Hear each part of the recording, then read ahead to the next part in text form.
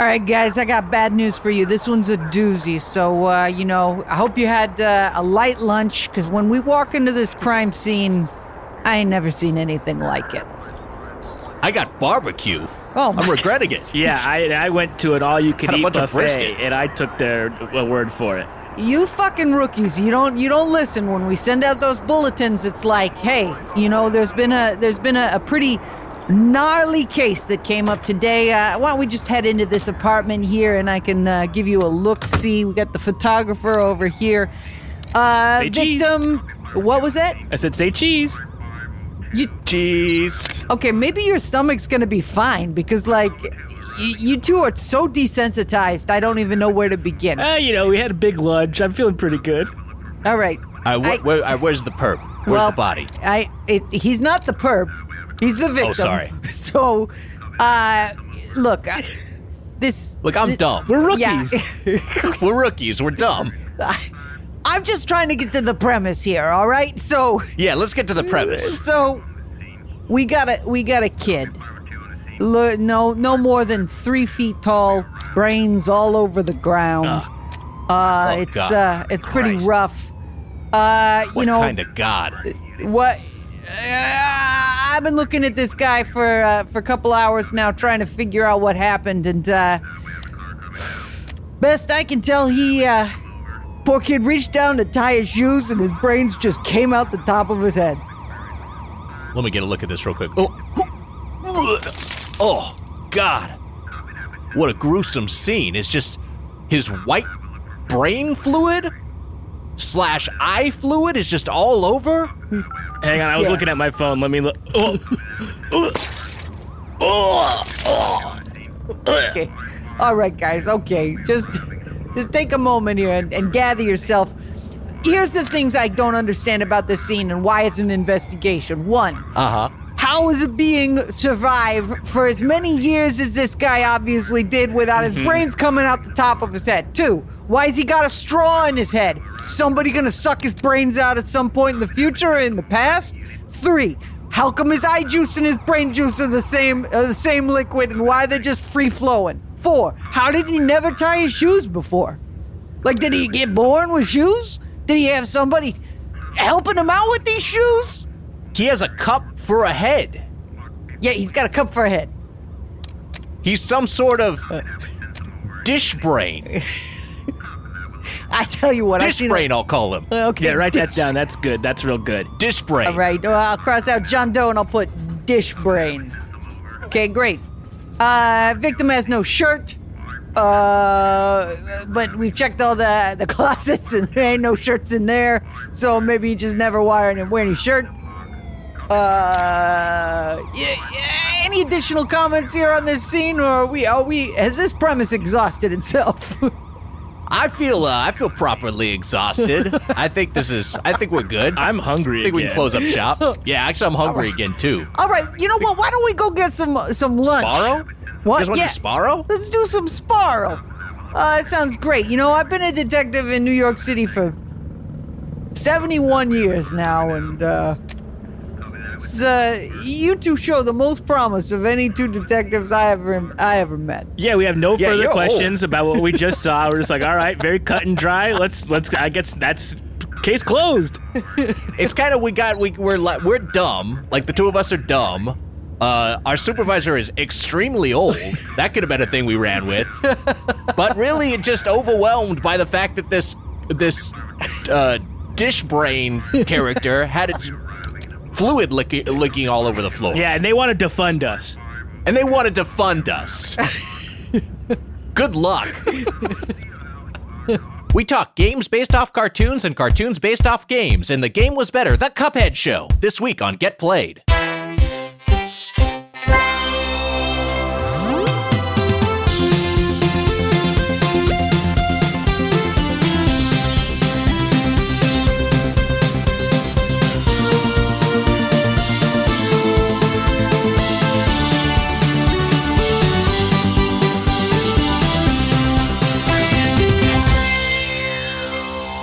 Welcome to Get Played, your one-stop show for good games, bad games, and every game in between. It's time to Get Played! I'm your host, Heather Ann Campbell, along with my fellow host, Nicholas Weiger.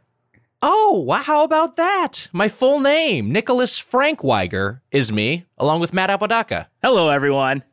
Hello, everyone, and welcome back to Get Played. Wow. We have a Saturday morning cartoon energy today. Oh, I love it. Great for this topic. Great for this guest. And before we introduce him, Matt, some earth-shattering news in your world. Earth-shattering. Over this past week, the announcement of Kingdom Hearts 4. What'd you think of that trailer? Well, what was that? Was that Sunday morning? Sunday morning, I'm waking up. I'm minding my own business. Okay? Sure. I'm thinking, got to get ready to go to church. Of course. Say hello to my man, JC. And, I checked my phone. Oops. Did a sin. By the way, yeah. I hope he's in Kingdom Hearts. God. I hope that Jesus, that one of the worlds is Bible. Is Bible. I was in, but you know what? What's crazy about it is the first thing that I saw was Heather's tweet that simply said, Apodaca is going to be so excited when he wakes up. And somehow I knew what it was before I had seen it even. I didn't even know. I hadn't known, but as soon as I saw that, I knew that it was something with Kingdom Hearts. Yeah. I just knew that that's what it was. And so then I searched Kingdom Hearts in Google. I see the trailer, and I'm just like, what the fuck is this? Which is my response to all of it. Sure. Because as you may recall, I love Kingdom Hearts. I never finished Kingdom Hearts 3, but I was playing through the series during the pandemic, and I stopped. But, oh, baby, call me John Wick, because, I'm thinking I'm back. The first off, there's so much more Disney IP that can be explored now, which is a fascinating National aspect Geographic. Right? Hoping we go there. Yeah. Maybe we'll get a Jeff Goldblum world. Splash World? That's up for grabs? That's in there. What else is the Free Guy? Simpsons. The Simpsons, I think, the Simpsons would be great. Star Wars, Marvel, There's speculation that there's potential for all of that. The forest area that you see in the trailer is Endor, because you can see something that sort of looks like an cool. AT-AT foot in the trailer. Sort of. Wait, that's fucking what sick if it's as hell. Avatar? It could be Avatar. If it's God, that'd be Avatar, awesome. I'll fucking... Our guest is crossing both of his fingers very I would hard. lose my goddamn mind if it was... Because also, we have that Avatar game coming out. If there's two things with Avatar in it, I'll lose my shit. Your Keyblade becomes a thing you put in something. Oh, my God. Your Keyblade is your hair. You fuck your Keyblade.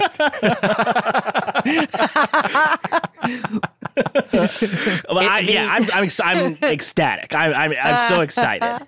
Cool teaser. They definitely made a point to show Sora's feet, which was an interesting choice. Yeah. He's not wearing shoes. He's barefoot. Yeah, Tarantino directed the teaser.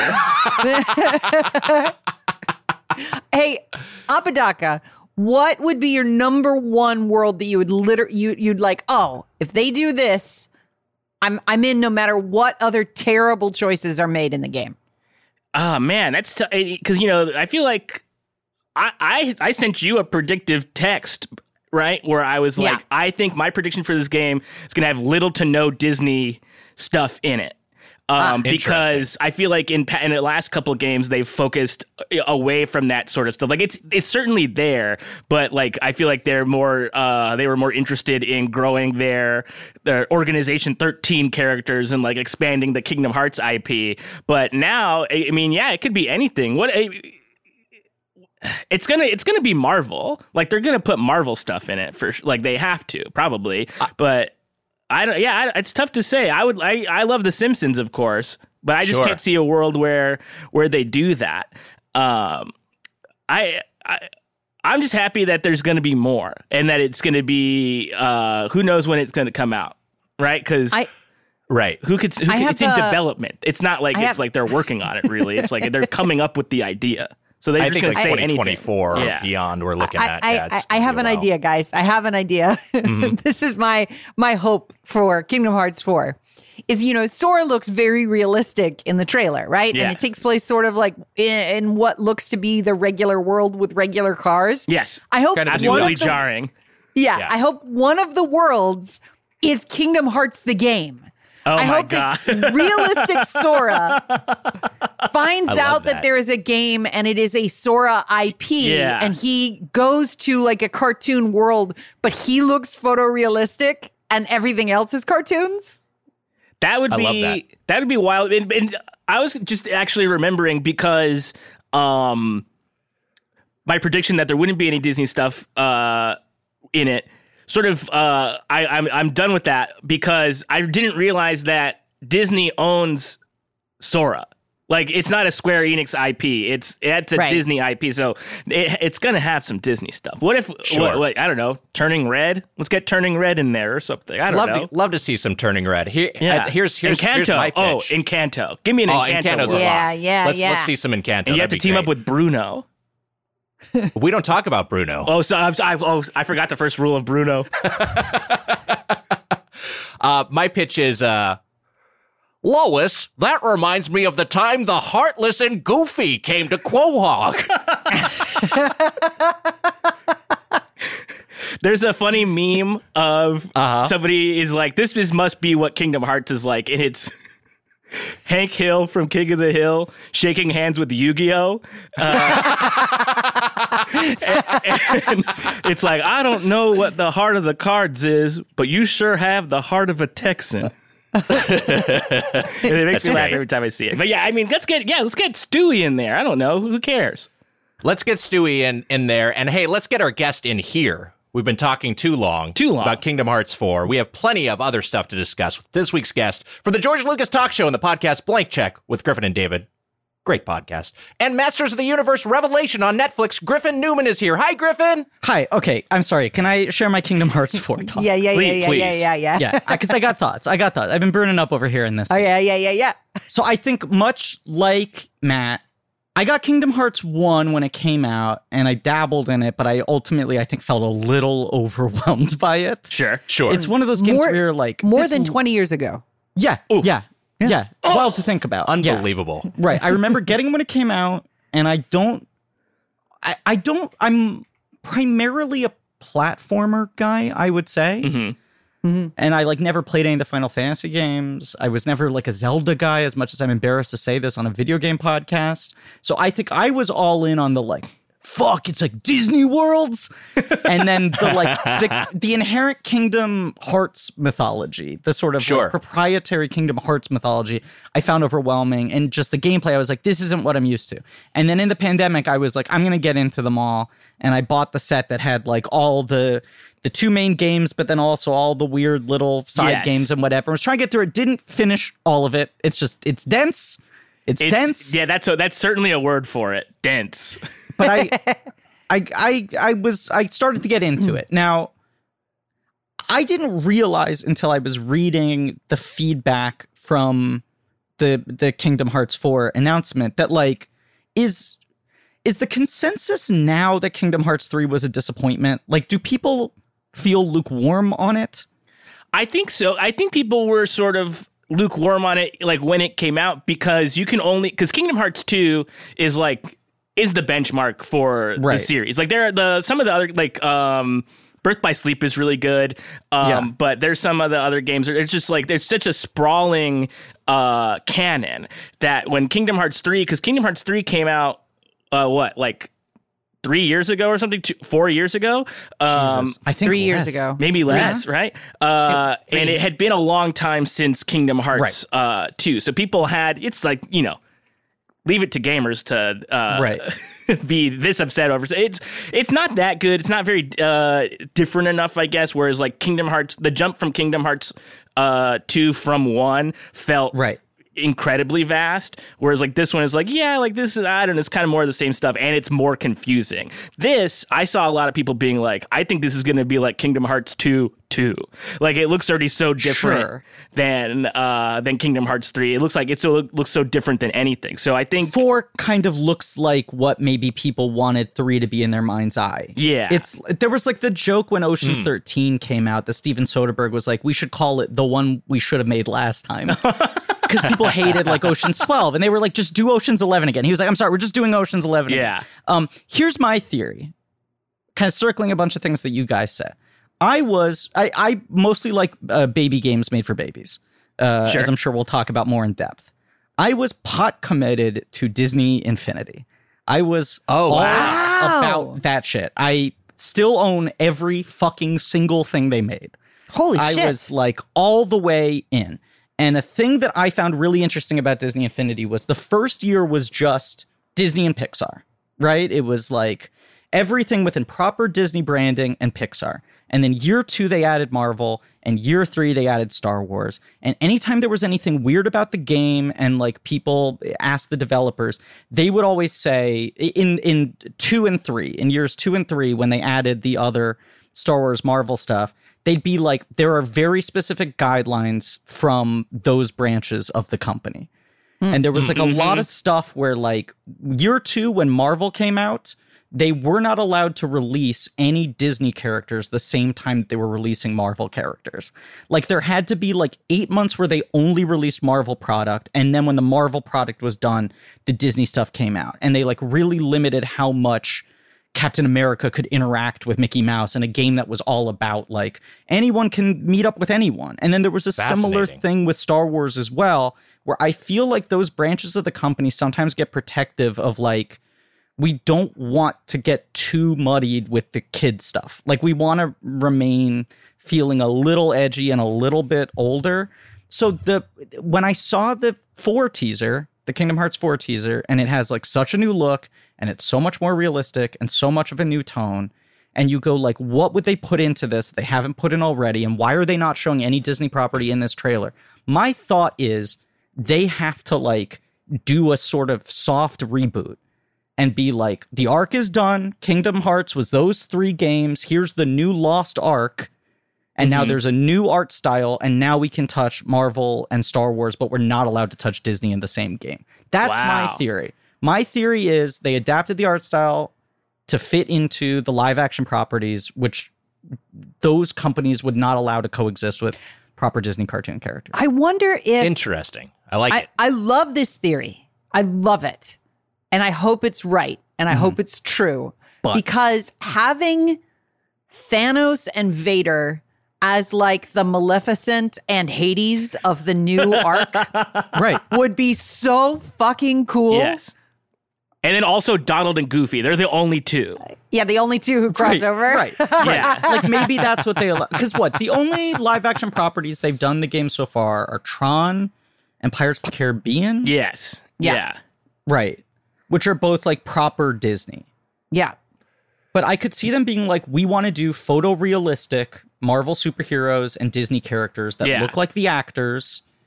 And Lucasfilm and Feige are only going to allow that to happen if the game feels a little more grown up and we're limiting the Disney in it to just like Mickey, Donald, Goofy, maybe. Fucking summoning Mandalorian. Yeah. Like put Indiana Jones in there, you know? Yeah. And how about Fox TV? Throw in House. Yes. I want to meet Backstrom. I want House. I mean, you were asking like, what's the number 1 property you want to see in there? One property came to mind immediately for me. Because I do think Touchstone is largely untapped. I hope the 3 pillars of Kingdom Hearts 4 are Lucasfilm, Marvel, and Touchstone. I want to see Shanghai Noon, baby. Oh my God. Jackie Chan in there? Chan Wang, Roy O'Bannon, Princess Pepe. This is what I want. Wow. That would honestly be sick as hell. The 3 biggest franchises, awesome. Marvel, Star Wars, and Shanghai Noon. I've only seen Shanghai Nights. That's true. That's insane. I know. If this they is did like this is like me for years. I'd only seen Fletch Lives. My family, for some reason, owned Fletch Lives on VHS. And so Gremlins that was 2, the one right? I grew up with. Yeah. Well, but Gremlins 2 is better. What were you going to say, Heather? Sorry. if they did like a slices of like if they really if what they pitched to Disney was we want to get as much IP in here as possible to show like the power of the brand, and they just ran through slices of IP. So you would run through like a hallway from House, Right. You know, you would run through Shanghai Noon and just interact for like 30 seconds so that they could like get like hundreds of brands and IP into the game. That's a good point. Right. So like instead of like Pinocchio being a world, you're like the Fox network is a world, and contained within that world is like 35 years of the Fox lineup. Yeah. Touchstone is a world. Yeah. Lucasfilm is a world. Marvel is a world. Yeah. Yeah. I like this. I like this a lot. It's like they saw Space Jam 2 and they were like, hold my beer. But the thing that makes like Kingdom Hearts so different than all this other IP mashup is that you have these like long soliloquies from characters being like, friendship is my power. Yeah. My heart is missing. Yeah, Woody from Toy Story being like, you'll never know anything about being a friend. Like, and it's like, oh my, yeah, you're right. Sorry, Woody. Right.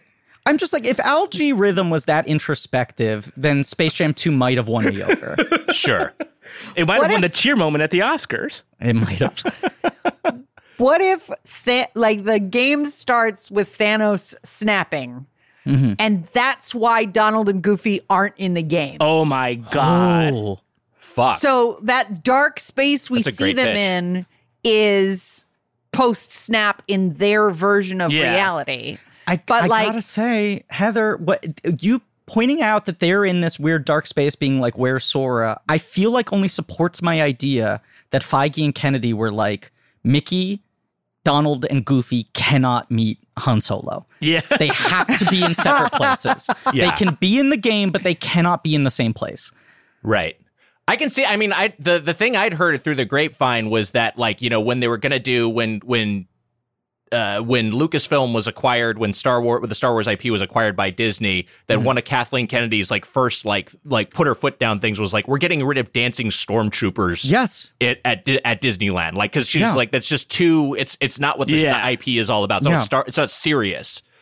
So I could see them being like having like a thing of like, yeah, no, we have to make this make sense. This can't just be like, you know, this can't just be lunacy. Even though that's it being a free for all is what's fun about Kingdom Hearts. It's also, well, and the same thing with like Disney Infinity, where people kept on being like, why can't I put like Buzz Lightyear on Hoth?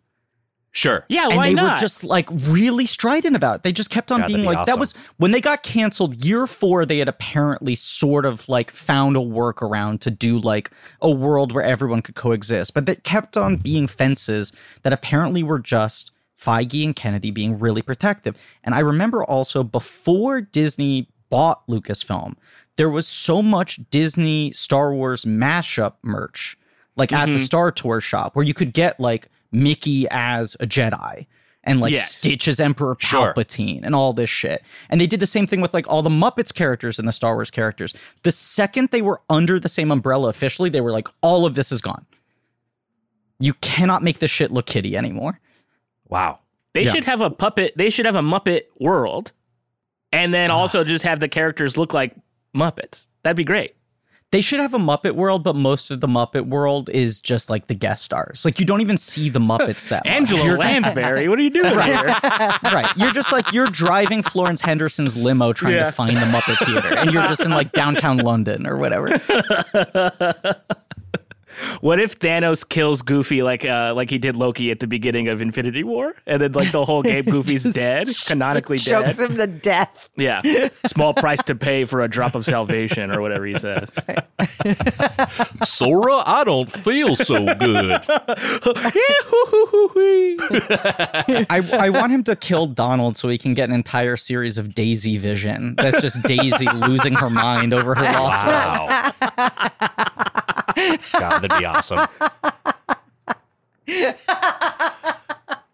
I do want to talk a little bit about, we could obviously talk about Kingdom Hearts all day. Hey, maybe this could have just been the Kingdom Hearts episode, but it's not the Kingdom Hearts episode. Yeah.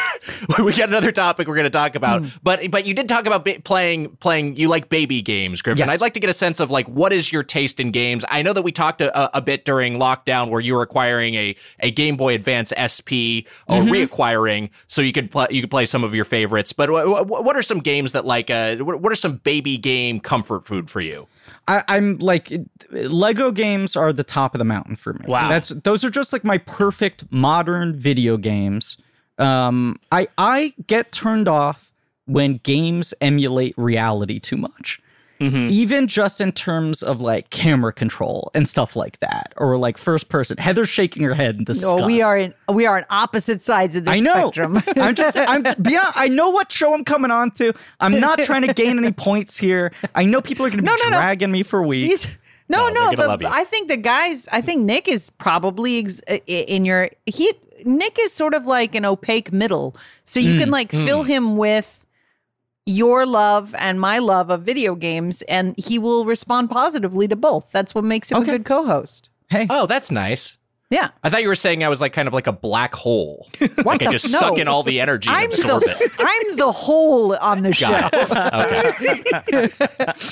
But yeah, like games where you like break things and collect things and have to like solve puzzles and people have gentle energy and you can't die. Like those are my favorite games. I was like a big Crash Bandicoot kid, all the classic Mario games. I was a Game Boy guy. My brother had the N64 because I was the oldest kid. My parents thought that I got too many things. No. So when they finally decided like a game system could be in the house, they were like, but it's your brother's. He controls it. So I was more Game Boy and was playing like older games, and then got all the PlayStation systems later, I guess. Yeah, I love the Lego games. I was texting you recently, Nick, that I got really into WarioWare, the new Switch version of WarioWare. So fun. Right. I missed all Nintendo consoles between 64 and Switch. Wow. And I stopped playing everything handheld after Game Boy Advance. So let's talk about the systems that you missed. You missed GameCube, Wii, the Wii, the Wii U, which everybody missed. Yep. DS. Nintendo's lowest selling system other than the Virtual Boy is the Wii U. Wow. Sure. The DS, the 3DS, the DS Lite, one of the best pieces of hardware ever designed by any company. So beautiful. Yeah. That is a dark time to have missed. I know. I'm trying to track down for a reasonable price. I've texted Nick occasionally being like, do you think this is a good bundle to bid on eBay? But I'm trying to get a new 3DS XL. That seems to be the model that fits the requirements of like the most compatibility with different things I'm not getting with my SP that I have now. Yeah. But now's a good time to get one too, because the virtual console is going to be shutting down soon, so you could load it up with digital old like Game Boy games and NES games and things like that. That's a good point. Yeah, but I do like analog cartridges. There's a chain called Book Off that sells like old media, which is great. Oh, I love Book Off. It's so good, and there's one fairly close to me in New York, and so I've been buying a lot of old cartridges for them for my Game Boy. Oh my SP. God. But I'm like a basic asshole where I still just kind of love playing crappy movie tie-in games. Sure. Like just seeing characters I like gets me far.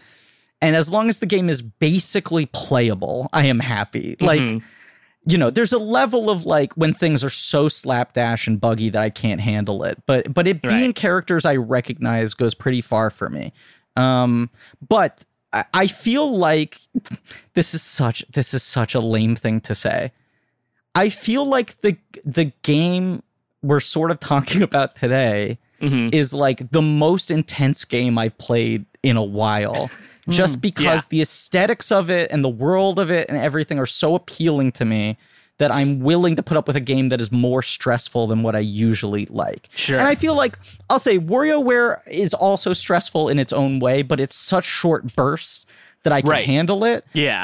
The like obsessive nature of Cuphead of like, I need to do this like 800 times until I get the rhythm perfectly. I'm a fairly compulsive person, I think. And it's like, I try to limit how much I open that box. But when I saw the art style of Cuphead, I was just like in. It's a gorgeous aesthetic that has drawn in a lot of people I know. You know, my friend Stony Sharp, who's not necessarily the most hardcore gamer, but he's someone who's played through all of Cuphead just because he's a director and he just thought this is this visual marvel that I want to experience. And I would say I don't think it's a lame thing to say because Cuphead is a challenging game. Like tackling some of these bosses is like tackling an Elden Ring boss. You got to play through them a bunch of times, like you were saying. So it's it's the kind of challenge I like. I mean, the other thing is like. I like playing games to 100%. Like Ooh. my friend always takes me to completionist. task. My friend Sam Rogal, because I have a lot of platinum trophies on my PlayStation account, but they're almost exclusively Lego games. And he's like, that's stolen valor. Yes. That doesn't count. And I was like, I have them. I did everything. Yeah. But I think there's that part of me where it's like, I want to be able to like wipe my hands clean and be like, game done. I did every single thing. I wiped every corner of this thing. And when games are too like modern and expansive and dense and complicated, I'm just like, I feel overwhelmed. I will like never get to the end of this. And Cuphead is challenging, but it also feels like surmountable, you know? Yeah, I definitely agree with you, and I had the same sort of feeling. This is a game that you can persist and you can get through. It's not unfair, and it's not just completely burdensome. I actually think there is like a toggle. I don't remember how exactly it works, but there's a way to nerf the difficulty a little bit if you just want to get through it. Yeah, it's simple or regular are the two options, and let me just say that simple is still Hard. pretty hard. Pretty hard. I play the game on simple, and it is still very hard. Yeah. I'm an easy mode guy too, and I like some baby games. But I was gonna ask you, Griffin, do you have a favorite movie tie-in game? You were saying that you like stuff Great like question. That's a good question. I mean, I do. I think that like I'm going back to Say the same Fantastic wealth. Four: Rise of the Silver Surfer. Say Fantastic Four. Rise Did of the you Silver work on Surfer. that? I did. Yeah. Wow. Those are like two of my most hated movies ever. Yeah. I've never played the games, but I was considering like looking at Game Boy Advance cartridge lots. Did you work on like the next gen? No, yeah, I didn't work on the handheld versions, console versions. Those movies I think didn't work for the same reason the games didn't work. It was just like there was a muddled vision, and there were a bunch of notes from everyone. And, and also it was more just about like, we need to cash in this IP by this deadline versus because of whatever the Fox Marvel licensing contract shit, however that worked out. Like, we need to make sure we get this thing out by this quarter in order for this to work contractually or whatever. So it was kind of a mess. Did you work on the first one or just I did, Rise of Silver Surfer? Because the first one I remember having a lot of like expanded stuff, like characters from the comics who were not in the movie. Oh yeah, Blastar was in there, right? Annihilus was Annihilus in there. I think so, maybe. You know what game I really liked, the PlayStation 3. I mean, that's the console I had it for, but whatever it was, the 2009 Ghostbusters game. Wow. Oh yeah, I remastered that. Yes. That for me was like. I think that's one of the few movies where I'm like, I want to simulate being in this semi-realistically. Yes. I think like when I play like Star Wars Battlefront, I'm like, I'm overstimulated. Give me the Lego one. I'm fine with the little bird guys. I don't need to feel this in the action. But something about like the mundanity of Ghostbusters and that you're sort of like wandering down hallways of museums and shit. And I like that game captured like, I like that it wasn't just point and shoot, that they got the weird process of ghostbusting, that there's a series of steps you have to take, a different equipment, different settings, and all of that. I really like the mechanics of this that. Technology works, but it kind of sucks. So it's hard to navigate. Yeah, that's right. And I had friends who were like, it's like annoying. It's annoying how complicated it is to bust ghosts. And I was like, that's my dream.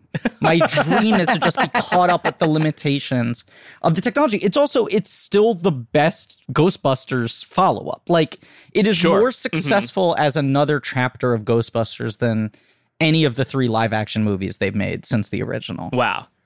Yeah, we had a Ghostbusters game for my dad's PC. I can't remember if it was Commodore 64 or DOS, if it was on our IBM, but it was a similarly like it was just like super complicated in terms of like you had to like outfit the Ecto-1 with equipment, and you had to figure out like your payload for what you're going to fit on there, and then I can't remember the name of the traps right now, but like so much of it was like busting a ghost and then setting the trap appropriately and capturing them in it. It similarly like all the sort of tedious stuff about the process was kind of what the fun of it, because it was just like, oh yeah, this is a chore. I did want to mention Ghostbusters Spirits Unleashed, which is going to be the new multiplayer game that's in development. But I don't know. I thought like you were talking about that the previous Ghostbusters game, but that was one where I read the concept of it is that it's a 4v1 multiplayer shooter, and it's like it's Ghostbusters versus a ghost. I was like, oh, that's kind of a cool use of the IP. That could be a fun concept. And you can play as the ghost. You can play as the ghost, just causing havoc, yeah. I think it looks fun. I think it is probably less the Ghostbusters game I want. Like, I think the 2009 game just was exactly what I wanted of a Ghostbusters game, and I think that game is designed for, like, my friend Sam Rogal, who's like, why can't I just play a game where I shoot ghosts? Why can't I just, like, go online with my buddies and shoot ghosts? And I'm like, no, the lore. I need to read Ivo Shandor's blueprints. I need to, like, check a water fountain. It's just, yeah, like the first, like, 60 hours of the game are, like, trying to get the backpack working. Yes. Like, like the most intricate Fallout style, like, puzzle solving, like, key turning. Right. Like, you have to constantly... Also, the menus are obtuse, and you have to constantly back out of, like, 6 layers of menu to get to the blueprint mode so that you can, like, redraw the schematic or take a photo with your phone of your TV screen and then go back into the backpack. That's your dream. There's like a Death Stranding part of the game where Ray calls you and he forgot his keys and he's locked out of the firehouse and you have to, like, go cross town to bring his keys back to him. Yeah. And he, like, doesn't walk thank across you town. enough. Right. Yeah. The G isn't running. Yeah. I had Ghostbusters for the PC Junior, which my when my mom was on the show, she talked about this strange computer that they got me. That was your mom? Wait, you're related to Gail Campbell? Oh boy, Nick. I don't even Matt, understand did you know this joke. No, like, what thank you is for the pointing it angle out. here? But we had Ghostbusters, like the old computer game, which had a license for the song, but could only do, like, about one phrase of the melody. Wow. So it just go like beep beep beep beep beep beep. Beep beep beep beep beep beep beep beep beep in forever, Which is forever, expressly not the song. Like that's at that point, it's not the song. It's the wind up. Yeah, it's just the wind up. You're just edging the entire time you play the game.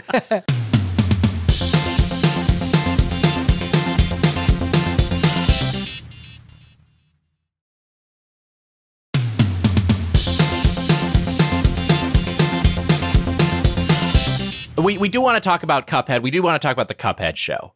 But also, I know that there is some news related to some games that we are currently spending some time with. So I do want to ask, at this late point in the show, guys, what are you playing?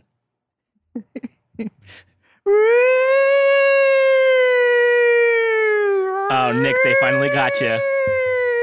Yeah, this is a long time coming. Let me delete my hard drive real quick.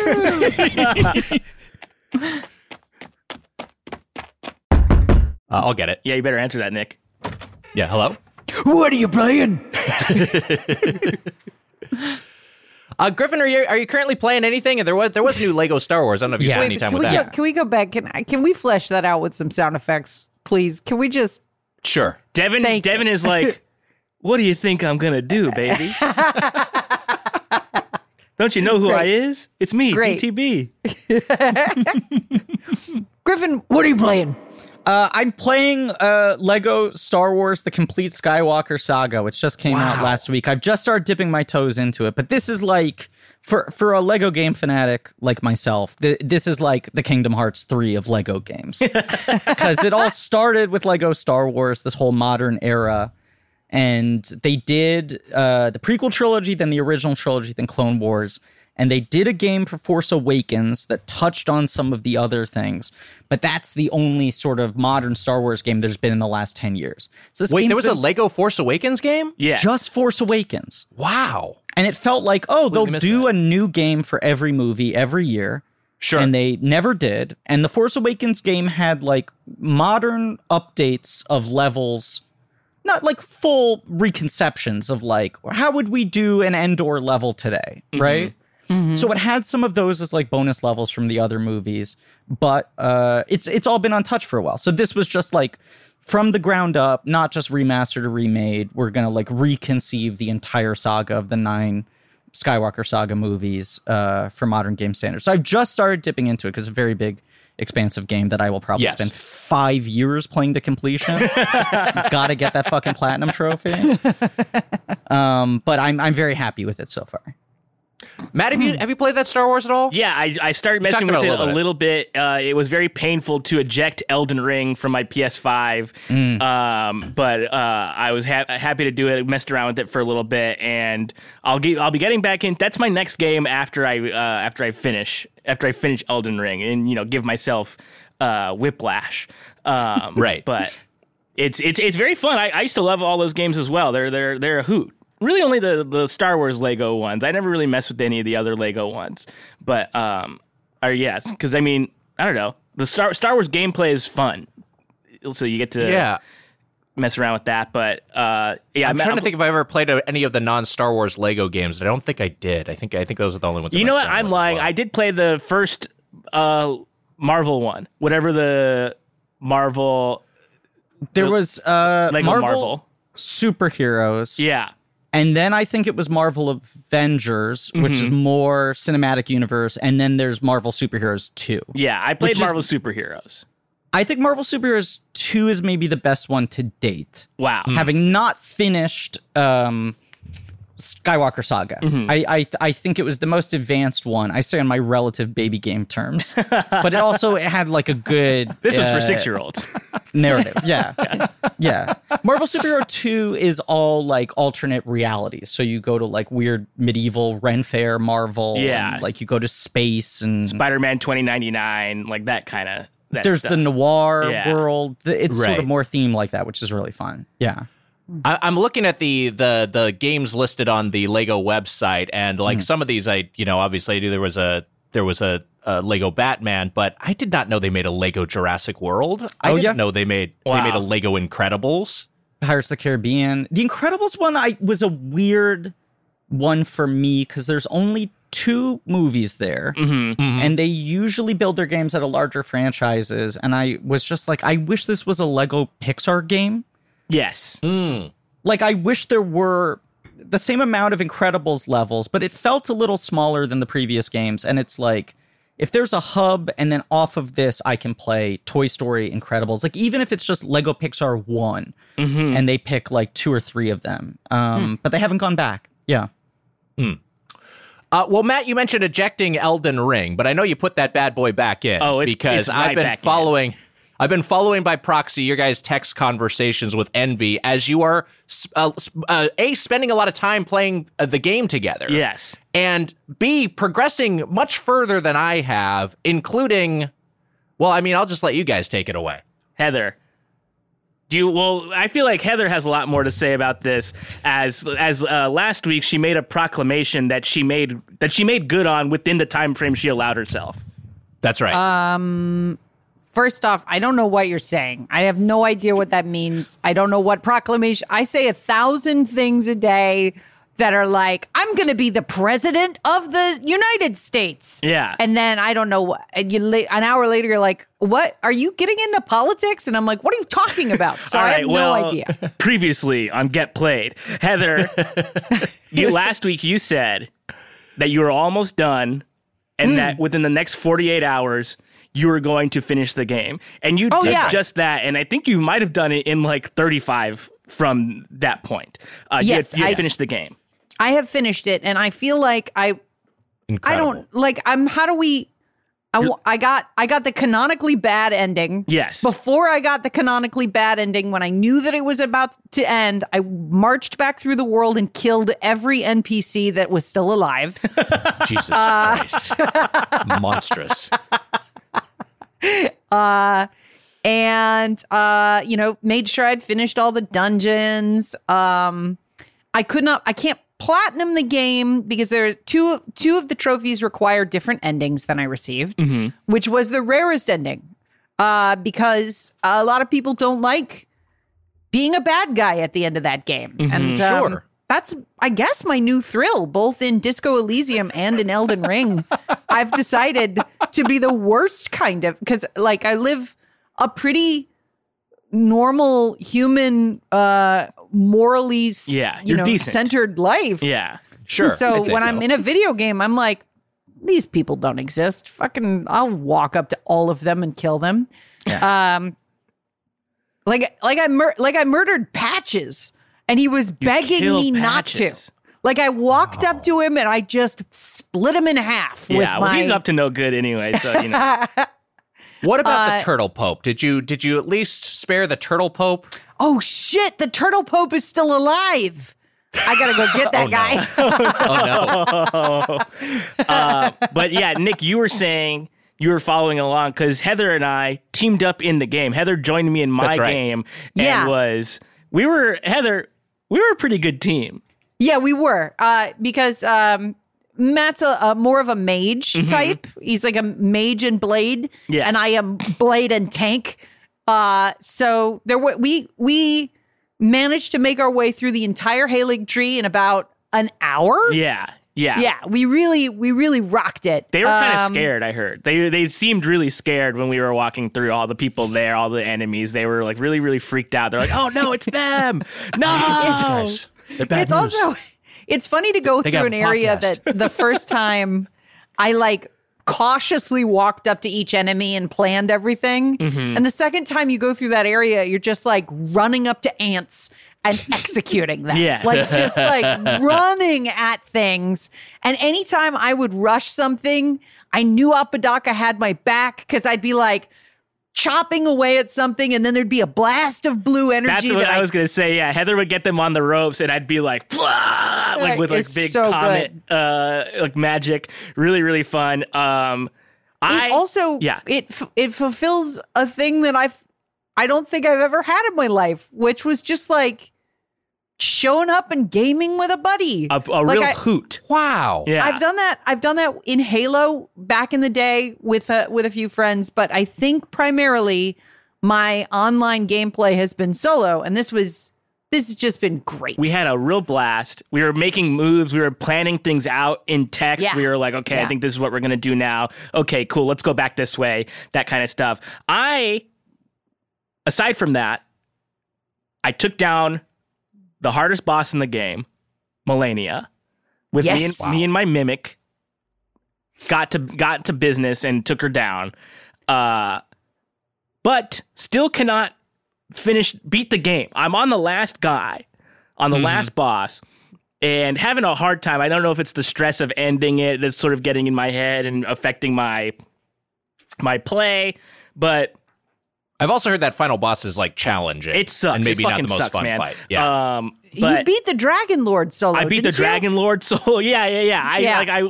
Yesterday, while I was like frustrated with the final boss, I was just like, okay, like who's left on my list, and just kind of like went through and killed people I remembered that I skipped or whatever. I took down like 4 dragons yesterday, just for fun. Yeah. And then, so I'm basically now at a spot where I have to finish. I have to beat him, and then I can be done with it. I want to be done with it so bad. I've just crossed the 160 hour get your life back. Yeah. 160 Incredible. hours. I've never done this with I've never done this. I've never done this with the game before, and I want to stop talking about it so we can. So Nick, because I've had enough to say about it, but I know Nick wanted to talk about something real quick too. Well, I do. First off, Griffin, I know this is. I'm curious. First off, how opaque this is to you, and what your Elden Ring very much the opposite of a baby game. But you're certainly aware this is in the zeitgeist. I am. I was just thinking, hearing you describe it, Matt. It feels like a character on a sitcom describing a fake video game written by a 50-year-old who's never played video games before. But they're like, what are things that gamers say? I got to beat the Dragon Lord solo. I haven't met the Turtle Pope yet. Like, it just feels like you're throwing out buzzwords. I understand this game is like so expansive and contains everything, but every glimpse of a thing you just said, I'm like, those are fake specifics. Well, and it's part of that is probably because some of the lore is written by George George R.R. Martin, a geriatric That's true. man. Yes. A geriatric man procrastinating from having to do real writing. Yeah. The real goat for procrastinators out everywhere. But we love him. Yeah, we love him. We love the guy that doesn't finish jobs. It's great. But Nick, I'll touch on this real quick. This was a Reddit post that got widely circulated, and this may be ancient history by the time this episode released, but we were all talking about this. You were talking about Millennium.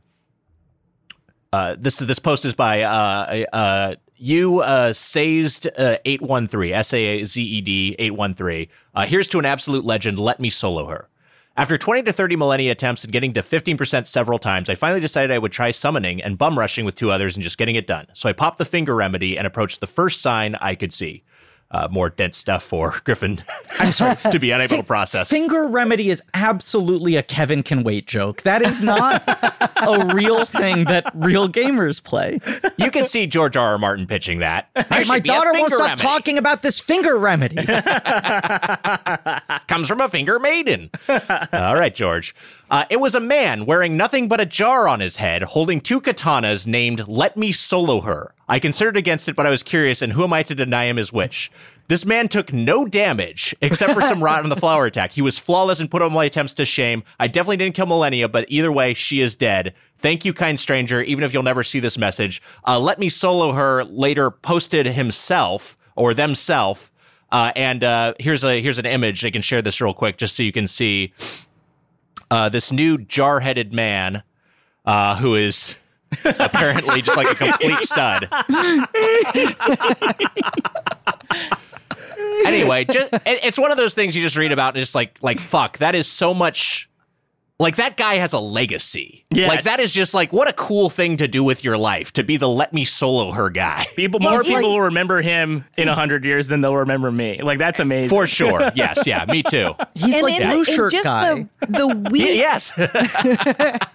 In the week since this has been posted, there have been tons of other people who've come forward and been like, oh, Let Me Solo Her helped me with my run on Millennia. And then somebody sculpted a statue of him and painted this incredible statue. There's been fan art, and it's all for a random anonymous Elden Ring player who, honestly, there are other people who have taken down Millennia by themselves in a group summon. It's just none of them do it with the confidence or bravado of Let Me Solo Her. Yeah. It's fucking great. It's alpha. Anyway, I envy this person. Anyway, let's pivot a bit away from Elden Ring and into this week's topic. The game was better. The Cuphead Show. The Cuphead Show, developed by Dave Wasson on Netflix. Season 1 was released in February of this year. Season 2 already planned, already in the can, coming out this summer. We all watched the pilot Carn Evil. I watched a little bit more of this. I watched the second episode, Baby Bottle, which I enjoyed. But let's start with Cuphead the game. Griffin, your background right now is from Cuphead. I think this is the DLC coming out this summer. Yeah, the upcoming DLC, yes. I like this the Delicious Last Course. Yeah. Very cool. Yeah, this cow with the vacuum or musket. Whatever it is. I think it's like a cow trying to milk you. I think that's like a... wow. Some sort of ironic mechanical reversal. Milker. Oh, yeah. God. Oh, I'm man. the one who milks. Yeah. So you enjoyed this game. You spent some time with it. I do. I have not played it to completion. I pick it up when I'm in the mood. Like, I have to be in the specific mood because it is not an unwind game for me. Definitely. I usually play games that I play it when I want to be challenged. And unlike something like WarioWare, where I've recently picked up that scratches that itch, but I can get 5 levels done in 30 seconds, the commitment with Cuphead is longer because you really have to get in a rhythm and a groove with it. But it was one of those things where, as someone who does not monitor video games incredibly closely, when this was announced, and I feel like this game had 5 years of run up between its announcement and getting released because they just kept on being sorry, this game is so much more complicated than we thought it would be. But that was part of the beauty of it, was just this promise of these brothers from outside the video game industry are gonna make this entire game with the actual technique of old school animation. It just seemed impossible. And I think they've talked a lot about, like, we never would have committed to doing this if we knew how hard it was. We like thought it would be fun to make a game that looked like 30s, like Iworks, Flesher Studios cartoons. And then once we went down the rabbit hole, it was like sunk cost fallacy. Like, we cannot abandon this thing. But yeah, the fact that the game is like actually hand drawn, cell animated, watercolor backgrounds is that expressive. I was just like on board. There was the point in time where it was like PC exclusive, and then what Microsoft didn't buy it but gave them the money to finish to get the exclusive window, right? It's it ended up being released on Xbox. I think it was on PC first and then went to Xbox, and then ultimately now it's on everything. You can get it on Switch. I finally got it on Switch, but I was so into the look of this game that I considered buying both a gaming PC and considered buying an Xbox just to play this, because I was like so tempted by it. But it is one of those things. I mean, the thing that's like funny about the game is you're playing it the whole time, and part of it is like the game, I feel like, is almost trying to like Mandela affect you into like, this is this cartoon you love, these characters that have just existed for 100 years, this like world you're very familiar with, where when you're playing the game, or at least when I was playing the game, the whole time I'm like, I want to fucking watch this. Like, I love playing this, but like a Cuphead cartoon show should just be the greatest thing in the world, and it feels like a layup and all the hard work has been done.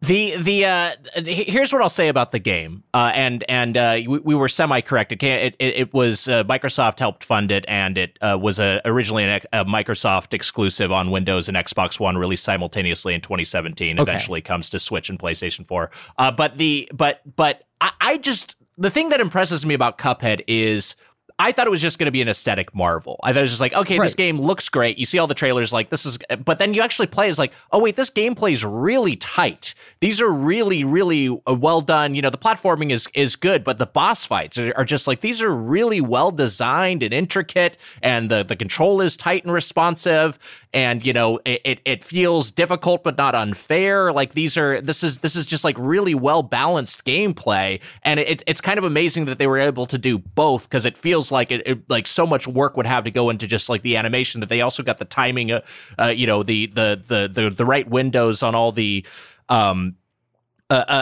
know, on all the attack frames and everything, just to like make this like a fun game. It's like, but also the music is so good, just and that was a thing. Yeah.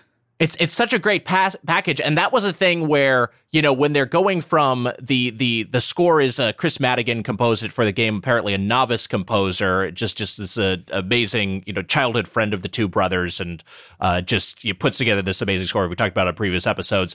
Ego Plum, who's a veteran TV composer, does the music for the show, the Cuphead show on Netflix, and I do think the music on the show is good, and I think it's like, I honestly think, like, aesthetically, in terms of like what you're talking about, like this should be a layup, like I think they do a pretty good job with it in terms of look and in terms of audio video. Yeah, I agree. I didn't. It's funny. I watched the whole season. Wow. Wow. And I think I only bring this up because, what is it? I think it's episode 8 or 9 is the one where it feels like they kind of nail it, where you're like, this is what the whole show should be. And the other ones all feel like close, and it's hard to put your finger on why it isn't like totally taking over. Because I watch it, I'm like, this is fun. I'm charmed by this. I should love this. It is like, very charming. Right, but I'm like, I should be so all in on this. I already feel an affinity for these characters. I love this world. I love, like, the designs of everything. I love the music and everything. Like, what's this final step that's not getting me there? And I think I was, when the show got unveiled, I was like, oh, is this going to look worse than the game? You realize, like, it is actually not cost effective to make an entire series with the same techniques they applied to the game. So, no, like, definitely not. By nature, they have to be using modern animation techniques, but I think they do a good job of approximating the vibe pretty well without it just feeling like a kind of hollow pastiche. I'm like I know enough about animation to describe things while sounding dumb to people who actually know a lot about animation. But I will explain this as poorly as I can from my understanding as I was like digging into the making of the show. But the game, they did like all sort of analog old school style where you're literally like doing pencil drawings and then inking them on cells and coloring them in and then doing that in front of like genuine hand-painted watercolor backgrounds, right? And doing these animation cycles for the movements, which is just like a very complicated, cost-prohibitive thing. And also it's just like modern companies don't like people using antiquated technologies. Like Netflix is just kind of maybe never going to allow anyone to do this, even if they'll give them the money to do it. Right. Because it's just like there's not enough control over the thing. But so this is using, what's it called? Toon Boom, I think is the program, which is sort of like what a lot of things are animated on now. But it is like, it's like an evolution of like Flash animation where you are essentially making like puppets, right? Sure. Like rather than having to hand draw the character frame by frame, you're like creating a model of a character and that character is rigged and you can just sort of puppet them around into the scenes.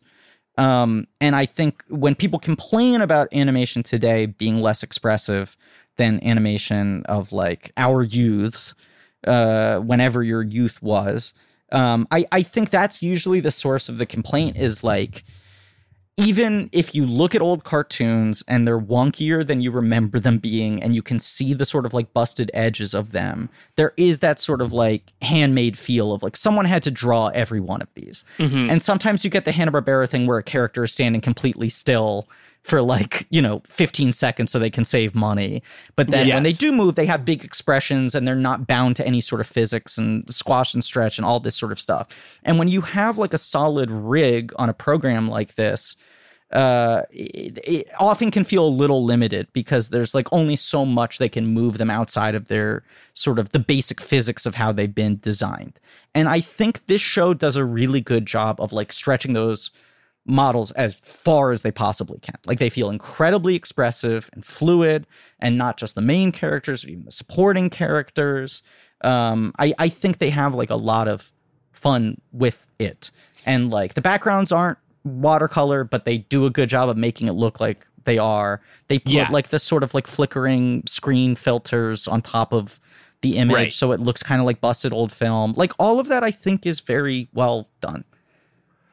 Yeah, totally. I the backgrounds in particular, I was like, oh, they did a really good job of emulating this aesthetically. And then also, the filter is like not too obtrusive because the balance of this is they're like, okay, we're making this for the show. The primary audience for the show is children who have zero nostalgia for the cartoons of the 30s. Right. So how do we kind of like, replicate what's cool about the game, but then also make this, approachable for that audience? It's interesting the way you describe the character models being rigged. It's like the show is weirdly being produced closer in a sense to how a video game would be produced. Yes. Whereas the video game itself was made like this, old school hand-drawn Disney animation or Hanna-Barbera animation. Yeah. Right. And I read a lot of these, the people who worked on this show worked on the recent run of Mickey Mouse cartoons, which are really bizarrely good. And it's like the first time in 70 years anyone's let Mickey Mouse have a personality, and you're like, oh, this guy can be funny, like, and it's just it's a really good show where I do think you feel the limits of the animation a little more, but the writing and the characterization, everything's really, really tight. And they said the thing they learned from that was that the way you get around the limitations of the model is just like justify anytime you need to build a unique model for that shot or that scene, So they have the basic rigs that they're using, but when they want the character to go into a totally different zone or the head to change, proportions and dimensions entirely, or, super expressive kind of stuff. Like the things like Ren and Stimpy, where you could just, old Looney Tunes where characters could just look completely different from one frame to the next. I like they did it. The other nerdy thing I really love that they did is like, especially now when we get to see like high def transfers of old animation, when those things were actually shot on film and it was like a cell under a piece of glass over a painted background, there's always the weird shadow if you're watching in high def where there's like a little separation between the cell and the background. And they like digitally recreate that for this. Like the characters look a little lifted off the background. Yeah. Which I think they just do subtly enough. It's like really, really effective. Yeah, that was my favorite detail in the show. Was like that, and the there's like a chromatic effect on some of the edges of the letters in things. All that stuff is, I mean, I don't know that a kid likes that, but it goes a really long way when you're watching the show for a podcast. You're like, wow, what an insane thing to like make sure you do. It's almost like, I say this having also written for the show, but the first season of Eric Andre is shot on like 1970s cameras, and there was a ton of like production problems because of the way the footage would come out. But there's no way, I think, in computer processing to really achieve some of those artifacts and some of the stuff that like just happens because of the tech. And they did in Cuphead, the show, they really hit a couple of bullseyes with that stuff. Absolutely. But in comparison, when you play Cuphead, the game where they just held themselves to this standard where they're like, we're not going to cheat and we're going to do everything for real. There is some weird warmth that comes out of that game. Yes. That for however much it drove them crazy, it took them like 7 years to pin down. Yeah. It's like what you're saying where there's some bizarre energy that comes from it. Yeah. Now, like the difference is, they're using technical cheats to approximate like the style of this thing. And then what this show has to solve is like, who actually are these characters and what are the stories? Yes. Which they do. They decide on personalities and for Cuphead and Mugman. And it's very much a two-hander where they're kind of an odd couple. And, again, and they had to voice these characters, which, there isn't voice in the game. There's some singing in the game, but there's no like voice acting in the game for the characters. It's all presented with title cards. And I don't know. I like how I like the way these roles were cast and personified and written. I think like they had to make a choice, and I think just making Cuphead kind of a little bit more impulsive and Mugman a little bit more like, gee, I don't know, guys. I think that's just like a classic contrast. Yeah, I think they're really funny. Yeah, they do make me laugh. I do think I wish they pushed them a little more to those extremes. And I think like watching the full season, the episodes that work best are the ones where they occupy those roles more strongly. Like it's fun to have them agree on stuff sometimes. I don't need them to constantly be like the odd couple. Sure. But I do think when that dynamic's heightened, the show is funnier. I mean, I was like watching, it was that thing of like, this should be so easy to do, to just make the Cuphead show. And then when you're watching the show, it makes you realize like, oh, the game itself has a lot of personality. But like Cuphead and Mugman don't really have personalities. No. And they're all these kind of archetypes of like, it's this type of shorts wearing genial troublemaker character from these types of cartoons from 100 years ago. And the same thing with like the devil is like the jazzy villain archetype that like exists in a lot of these cartoons. So like with the game, you're carried along by like, oh, I understand the thing that they're riffing on. Sure. And the game itself is so lovingly like handcrafted, the music and all these things, like the details are gotten like so on the money. And then you play the game and you're like, okay, but who are they? Like now that I'm removing it from the warm associations of, oh my God, I get to play a game that looks like a cartoon short. I do think like, I feel like by the end of the season, they pretty much figured out who Cuphead and Mugman are. But like half of the episodes I'd be watching and I'd go like, wait, which one's the tentative one and which one's the more bullish one? Sure. Like I get them flipped occasionally. I'm gonna watch more of the series because I did enjoy the 2 episodes that I watched. The second episode, which is where they get a baby bottle, which is cute. That's the baby really in the Cuphead universe is a bottle. It's funny, and I was like, oh, this is just a classic cartoon scenario. 2 goofballs have to take care of a baby, and the baby's causing havoc. That's great. There's also a character that gets introduced late in the series who I haven't gotten to her episode yet. She is in the DLC, the upcoming what the hell is the name of that aisle again? They had a cute pun for it. The DLC aisle, the delicious last course, is the expansion where you're going to the DLC aisle. But Ms. Chalice, everyone's horny as hell for Ms. Chalice apparently. Ooh. You guys seen Ms. Chalice? I'm describing myself. Okay. She is only in the last episode. I mean, she's Hubba. Yeah. Come on. Very much so. Talk about a the boys. water. The boys are describing a monkey-bodied dish for a face, but I think because you can see her old lady panties, the guys just were like, "Oh yeah, oh Throw them yeah." back on the screen. Let me see those frilly panties. All right, hold on. No, I will say, look, Heather, Yeah. in defense of us being gross, horny gremlin boys, I will say Miss Chalice is only in the last episode of the season, and the entire episode is about the fact that like everyone wants to fuck Miss Chalice.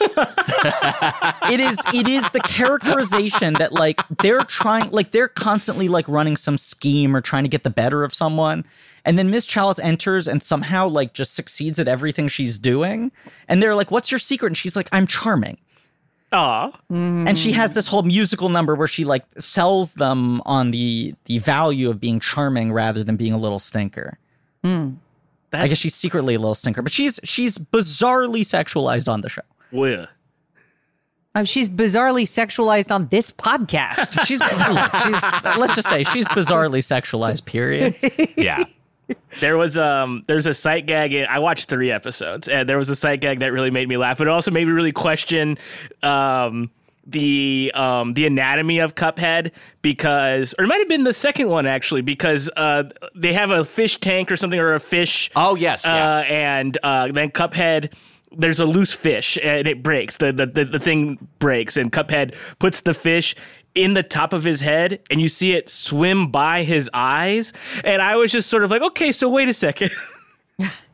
Is the liquid in his head that's sloshing around his brain or his eyes, or what is going on in this? If he spills, what happens? His eye juice and his brain juice are one and the same. Yes. Yeah. So those the portals on the front of his face are windows into the cup. The pupils are floating in between like a double glassed layer so that he can focus and fixate on different objects. But what you're seeing are not the whites of his eyes, but just the liquid in the cup. Yeah, just like milk, like yeah, brains. I think it's brains milk, yeah. and eye juice. Yeah.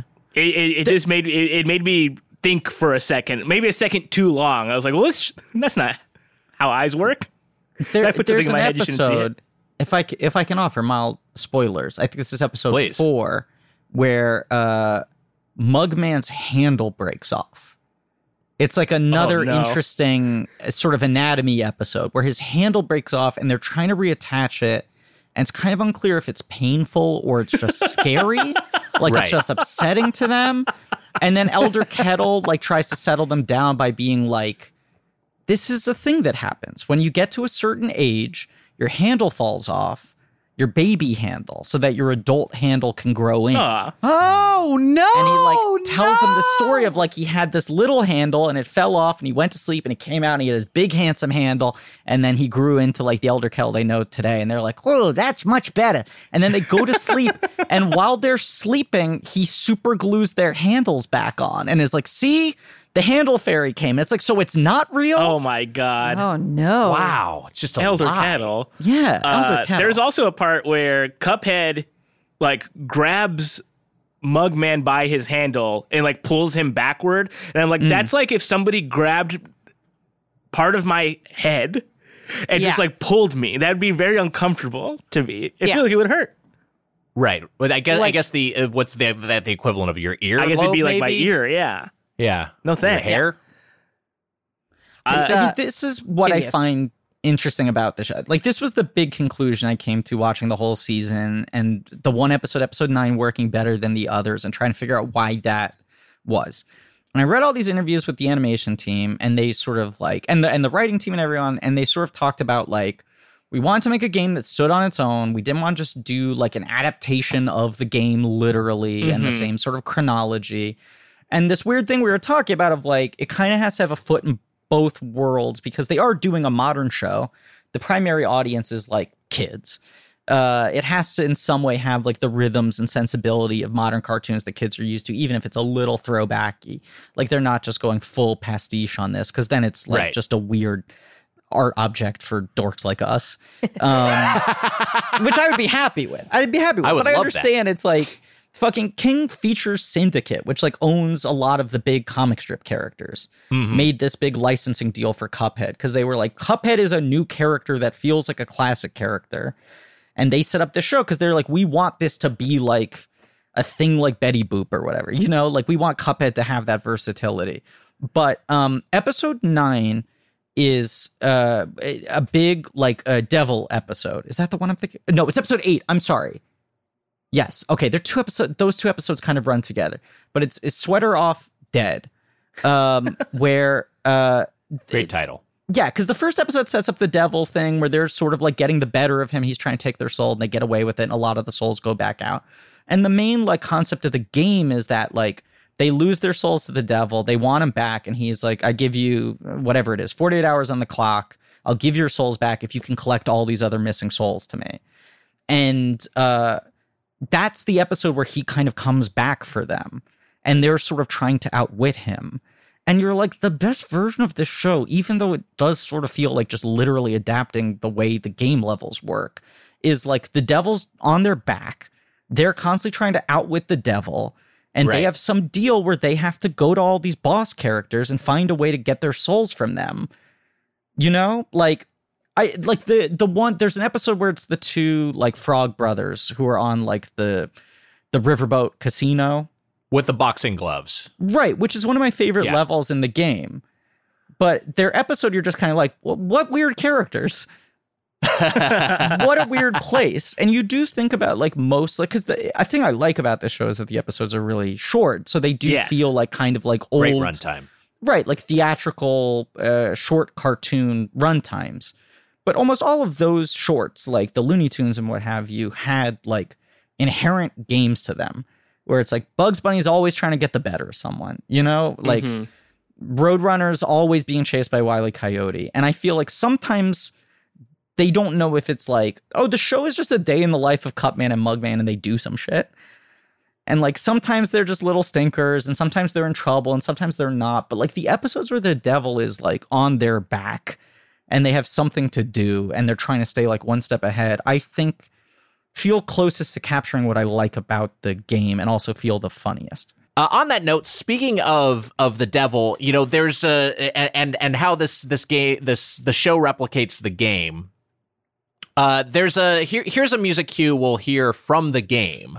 This is the song Die House. This is kind of Mr. Dice's song, and Mr. Dice also is a character in the show.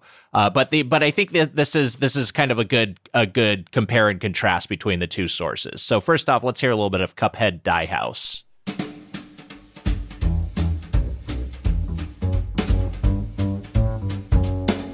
I'm Mr. King Dice. I'm the gamest in the land. I never play nice. I'm the devil's right-hand man. I can't let you pass. Great little ditty. Great. You ain't done everything. And then there's a song that's, you know, not supposed to replicate it, but is kind of analogous from the Cuphead show. This is Devil's Song, and this is sung by the villainous devil himself. Everyone loves a carnival. What a haul. Whoa! In case you ain't heard, I'm the devil. I'm a real low down, not on the level. They call me Old Scratch, Mr. S, the Big D. I'm the king of the underworld, yeah, it's great to be me. I don't know. I mean, like to me, that's kind of a microcosm of this show and the show versus the game. It's like, you know, it's a little bit more polished. The show itself, it's maybe a little bit more synthy here, in the same way that the animation is computer assisted. But you know, that's also just for logistical reasons and budget limitations. And but I don't know. I think it's a pretty good simulacrum. Yeah, I mean, this show's in a weird zone where, like, you're constantly asking yourself, should it be more like the game, or does it need to figure out more of its own identity? And I think it's like different answers for different aspects of it, but they're going to do like 80,000 more episodes of this. Like, I do feel like they might find their own voice in it a little more. But yeah, like you listen to that song and you're like, oh, they got really close. Yeah, and I think just given the the difficulty of adapting this because of its laborious production method and again having to widen it to a different audience, like I don't know, I think they really did an admirable job with it. I was very, very as a huge fan of the game. I very much enjoyed the episodes that I watched. I plan to watch more of it. Heather, I'm curious your thoughts about this, and also I'm less familiar with your background with Cuphead the game. Well, I wanted to say something about the lyric design in both of those songs, which is that lyrics are like jokes in that you put the most important part last, and you can always tell when somebody is writing forward as opposed to writing backwards in a song.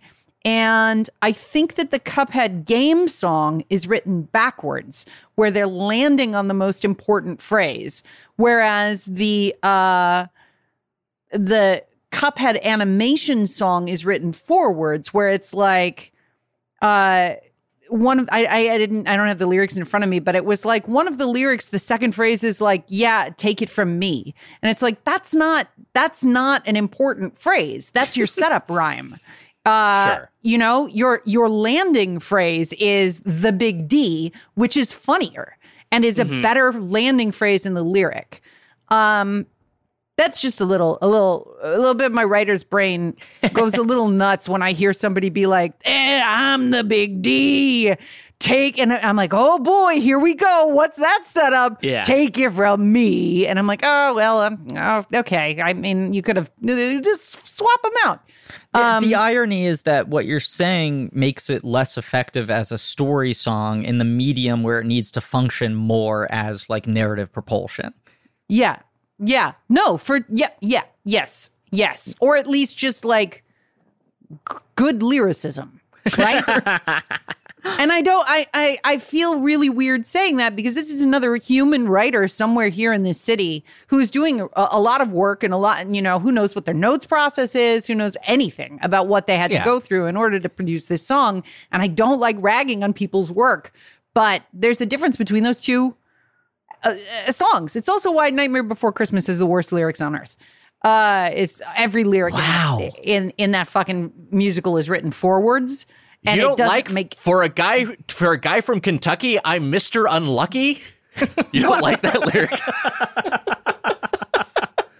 Don't you mean for a guy from Kentucky? I'm Mr. Unlucky. Oh, whoa. Way too fast, Nick. All the goths are going to get mad. He also, but the end of that phrase is, and I'm known throughout England and France, is the landing phrase for that lyric. Like you're not like, oh man, I can't wait to tell people that Jack Skellington is known throughout England and France. Yeah, that's what he's most your famous fucking for. setup. Yeah. Instead, you're like, man, this guy gets around. Everyone knows who's doing it. This guy must have medallion status. Yeah. Oh man, Elfman's listening to this podcast going, hey. It's interesting, Heather, because it is like they're in such a weird position making this show because you really have to reverse engineer the whole thing. I think as opposed to like most TV shows based off of video games where it's like, just do a scripted, passive adaptation of this thing. Cuphead is so based in the idea that it's like, this feels like something you've already watched. Yeah.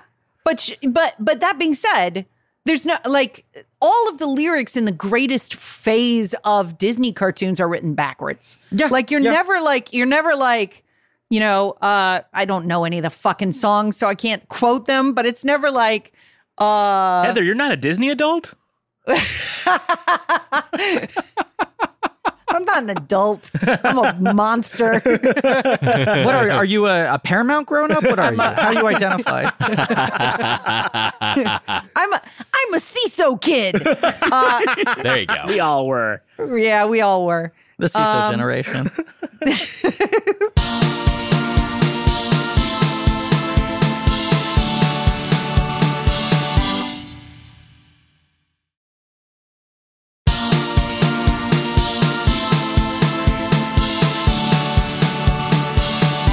But those classic songs, was it Alan Menken? Yeah.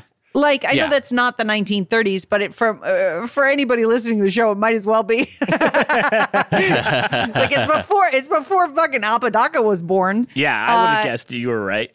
But like the Sherman Brothers in the 60s. Yeah, it's written backwards. Yes. That's all. So just because you're like, oh, we have to create the show that the thing is based on in reverse, doesn't mean that you don't like sort of absorb the techniques of those things lyrically and sonically in order to make the thing feel more real, right? Oh, I was not offering it as an excuse or a defense. I just think it's funny. Yeah, but no, you're absolutely right. But I think that's sort of the problem of like the show maybe doesn't know exactly what it wants to be.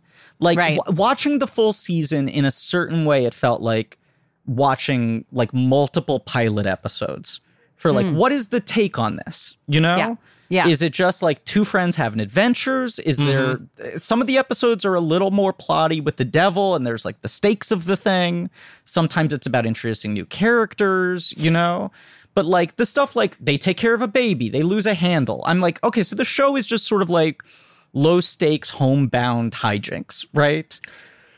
Like the specifics of this weird drinking instrument world that they live in. Little sketches where you just plug them in. Yeah. Right. And then sometimes it's like they go on an adventure and they meet new people. They meet the vegetables. They meet the Frog Brothers. And then sometimes it's really about like the devil is coming for them in their souls, which is a thing. I think it's maybe why those episodes work more for me. I think it's the thing in the game that feels the most unique is like the genuine sense of menace. Like, yes, yeah. The whole Satan aspect of it and King Dice and all of that, it's like when you would watch, like, I was a big Cartoon Network kid where for the first couple of years they had no original programming.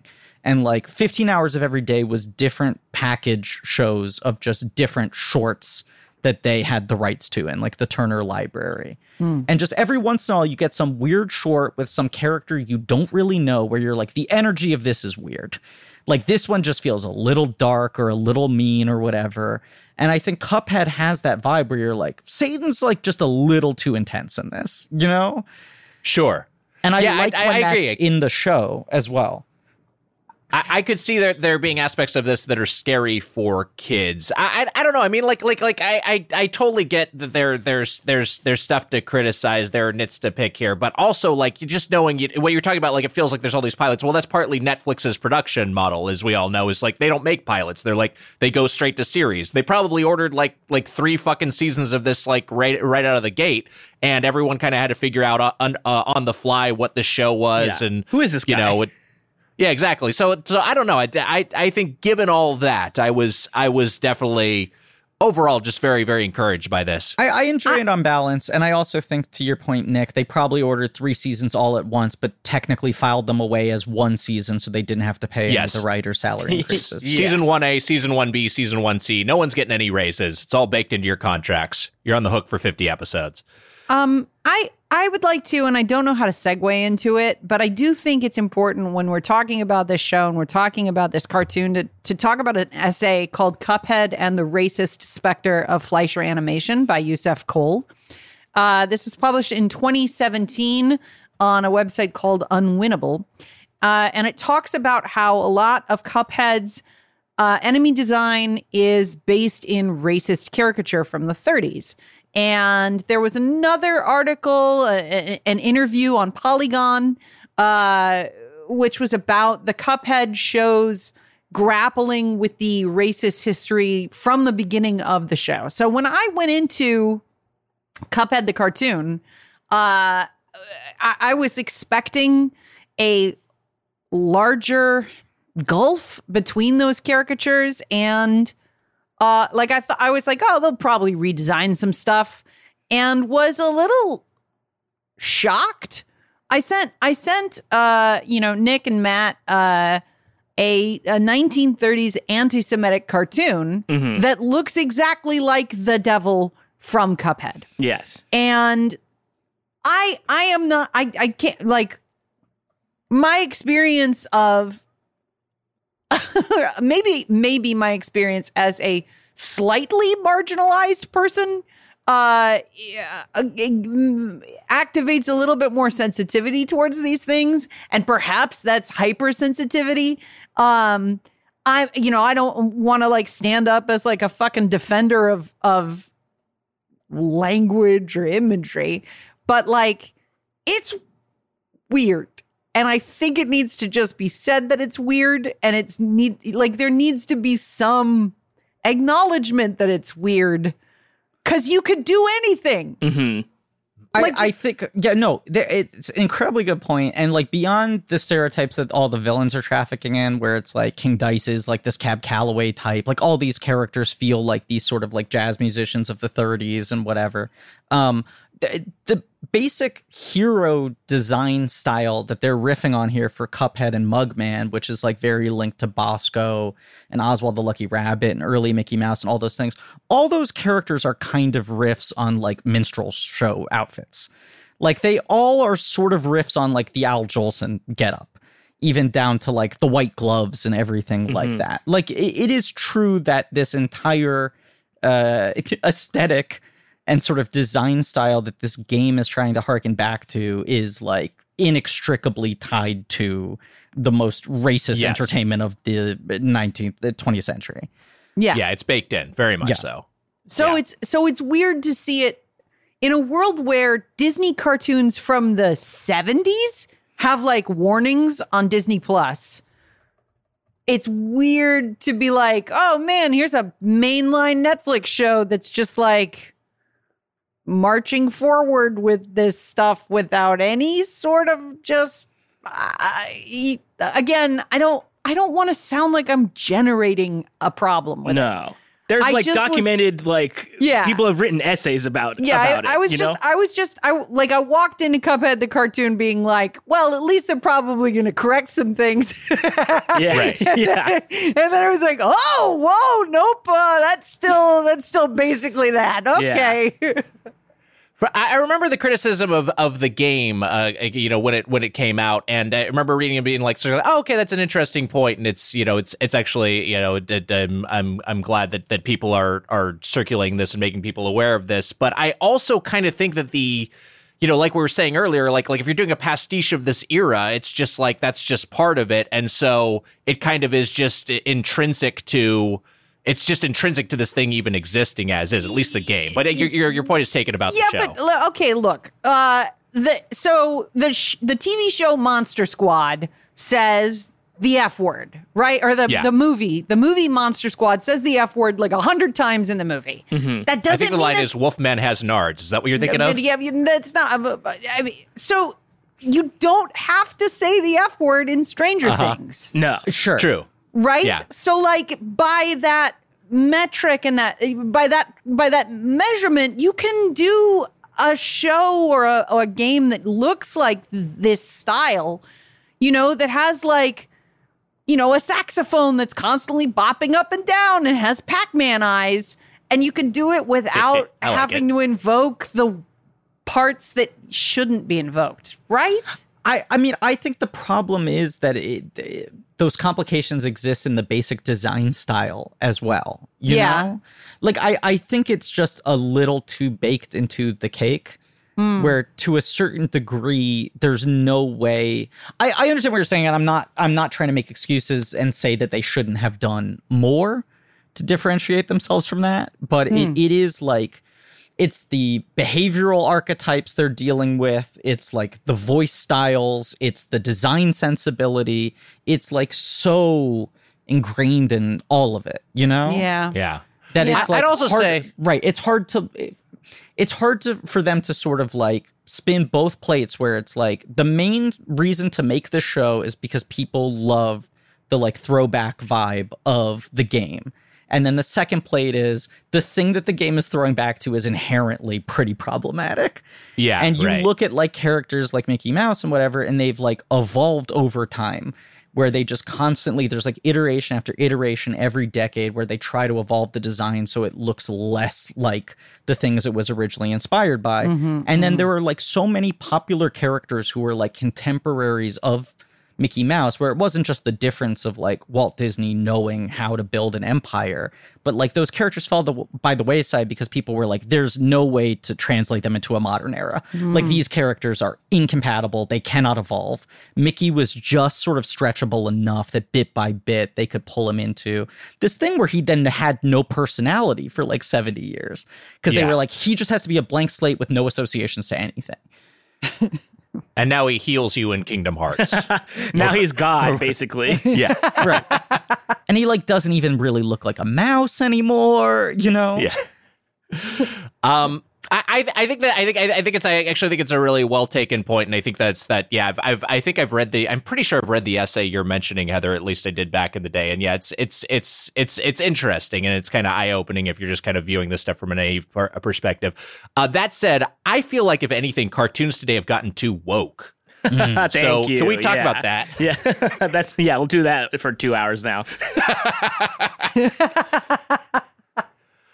Any other thoughts on the Cuphead show? I'm excited to watch more of it. I was pleasantly surprised because, you know, as video game adaptations go, it's a low bar to clear. It's like there aren't very many good ones. This is, I would put on the higher end. This is pretty good. I had a great time with it. Did you watch because the other big one right now is the Halo show. Did you watch any of the Halo show? I did. I know Diston did a little bit. I watched the first episode, and then I think that was it for me. I didn't really, I don't know. I don't have a push to keep going with it. I thought some stuff in it was cool, but I don't know if Halo is like the thing that you're like, I got to get the story out of this. Like, that's not what Halo is to me. Halo is just like, let's get together and do some shooting. That's kind of fun. Well, similarly, there's nice a challenge way, with making in a bad way.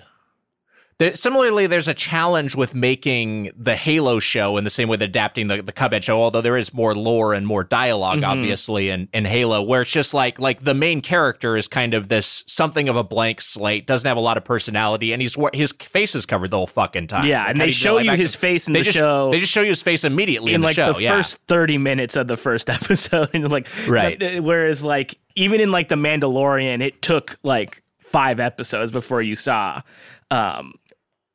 the beautiful Pedro Pascal. What a face. What a face. And it's a shame they're hiding it. But yeah, Halo is not okay. Sonic 2, which I know we're going to talk more about next week, was really good. I loved it. Oh, man. Well, so this opens up a question I want to pose to the three of you. Is there in your minds a more successful video game to cartoon show adaptation? I'm thinking specifically in the silo of like children's show animated adaptation of video game like this. Like, I don't have very strong memories of the Captain Lou Albino Super Mario show or any of the 15 Sonic shows. Yes. I remember watching the Donkey Kong Country show weirdly a lot. The CGI show. But like, I don't have super fond associations with any of them. I'm sure there are other ones I'm forgetting. But I wonder, like, what is the bar that this show has to clear, and how low is it? I mean, like, that for me, this is one of the better ones, but also, like, you know, I grew up in the era, I'm old enough where, like, yeah, the Super Mario Brothers Super Show or Captain N were the video game cartoons of my childhood, and yeah, I have some nostalgia for those, but those weren't necessarily, like, these amazing adaptations lovingly crafted by people who grew up as fans of it. These were just some cranky, you know, animators in their 30s and 40s being like, we got to figure out a video game cartoon. Let's make Mega Man look nothing like Mega Man and give him a completely different personality. So yeah, I mean, like, it's I think this one's pretty good. I don't know. Heather, Matt, any card? Oh, well, Pokemon, obviously. Yeah, I mean, Pokemon's great. But that's like sort of like its own thing, because that's like, sure. It was cards, it was a game, it was an anime. Like, and they're all sort of separate. Like, and they all handled each other, I think, really well. Pokemon, great. I mean, it probably, like, we haven't seen very many good ones, like, until, like, Detective Pikachu a couple years ago, and then both these Sonic movies. As a feature, yeah. But as far as TV shows go, I'm hard-pressed to think of any.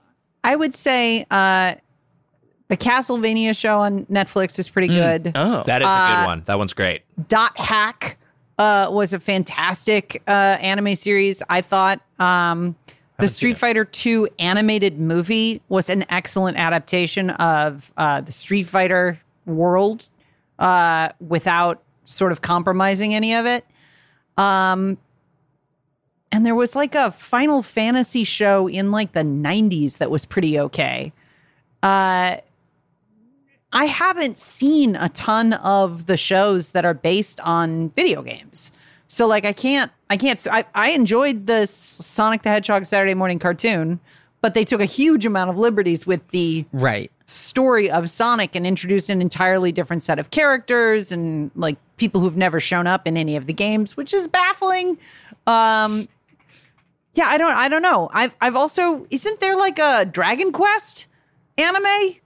I can't imagine that. There's a Dragon Quest animated movie I remember that I think is based on Dragon Quest 3, I think. Dragon Quest 3 or 4.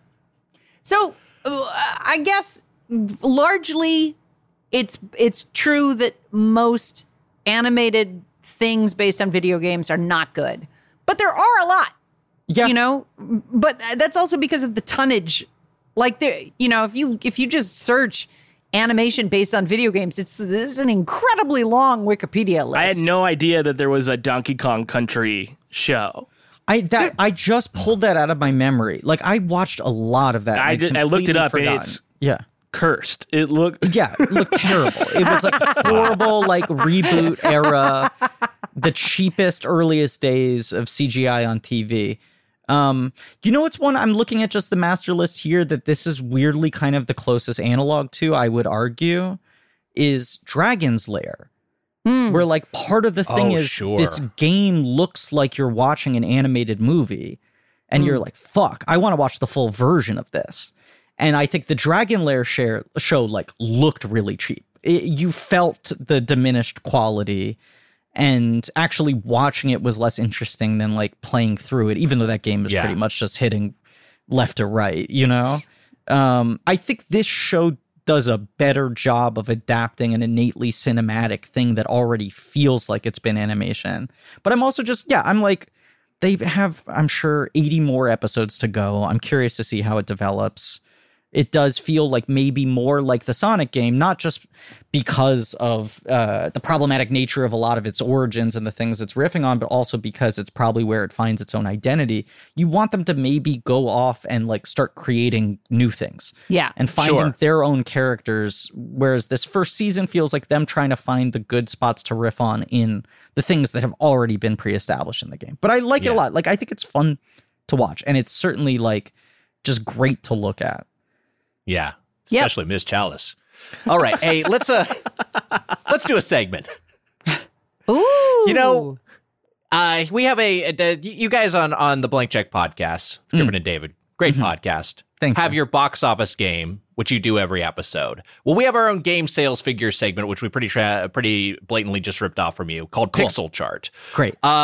And we usually do this about games, but we've already covered the year Cuphead released, 2017. So I thought we would do a video game movie version of the box office game. Wow. So here's how this will work.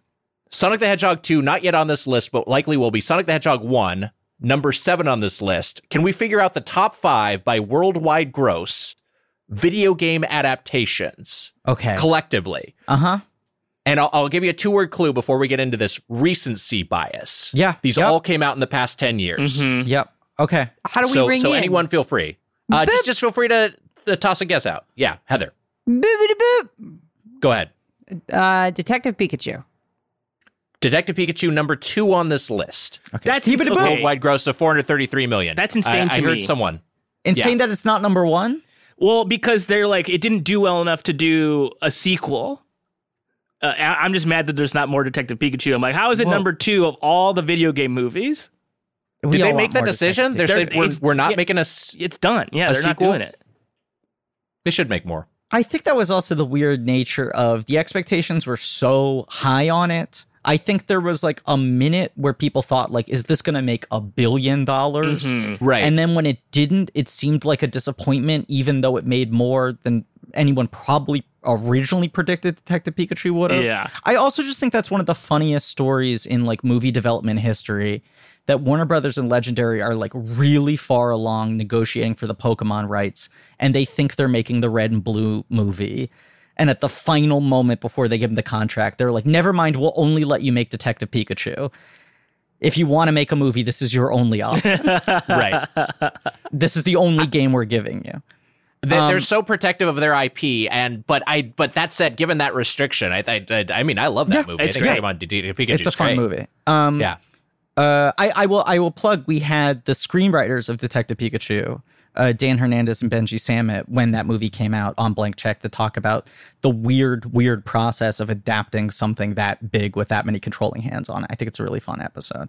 Kind of That's rad. Off format from our usual show. Okay, I'm gonna excuse me. Go ahead.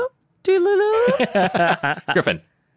I know it was a big flop here, but because I know it did really well in Asia in particular, I want to venture a guess that Warcraft is number 1. Wow. This is why you are the king of the box office game. Warcraft number 1 with a bullet, $439 million worldwide gross. As you are correct, almost all of it international, domestically, pretty much bombed. I think it made like $100 million shit. in China alone. Yeah. Yeah. Number 1. All right, numbers 3 through 5 are still on the board. Anyone can chime in. Go ahead, Heather. Monster Hunter. Monster Hunter not in the top 5. Oh, well. I know. I thought maybe it had done well abroad. I was trying to do the same tactic. Go ahead, Matt. There's no way that this has grossed more than Sonic, but I'm just going to get it out there. Prince of Persia and the Sands of Time. Prince of Persia and the Sands of Time oddly did gross a little bit more than Sonic. I believe it's number 6 on the list, not in the top 5. Wow. But yeah, that movie did pretty well. Let me also just, in defense of Sonic, it came out like a month before all the theaters shut down for the pandemic. Yes. Sonic that's would a have big part of it. probably made it higher on this list, but its theatrical run was a little abridged. Okay, I'm going to, excuse me one second here. Griffin. I'm taking a big swing here, and I'm opening up the doors for Matt and Heather to get the points on the rebound if I'm wrong. I'm going to say, this is the one I'm picking, Resident Evil Afterlife. Wow. Resident Evil Afterlife is number 9. Fuck. So, it's on the board. There are multiple Resident Evils on this list, but none in the top 5. Wow. Okay. But yeah, okay. very good. Both good guesses. Is that the highest grossing of the Resident Evils? The highest grossing Resident Evil is Resident Evil: The Final Chapter, the 2016 version, worldwide gross of $312 million. God, what? I knew Afterlife was the first 3D one, so I thought they were getting that little 3D bump. All right, let's go ahead, Heather. Doom. Doom is not on this list. Though I will say, here's a hint: a cast member from Doom factors into this. Oh. list. Oh, I heard Matt exclaim, "Oh!" first of all. But that's not it. Griffin got it out. I'll give it to Griffin. Okay, go ahead.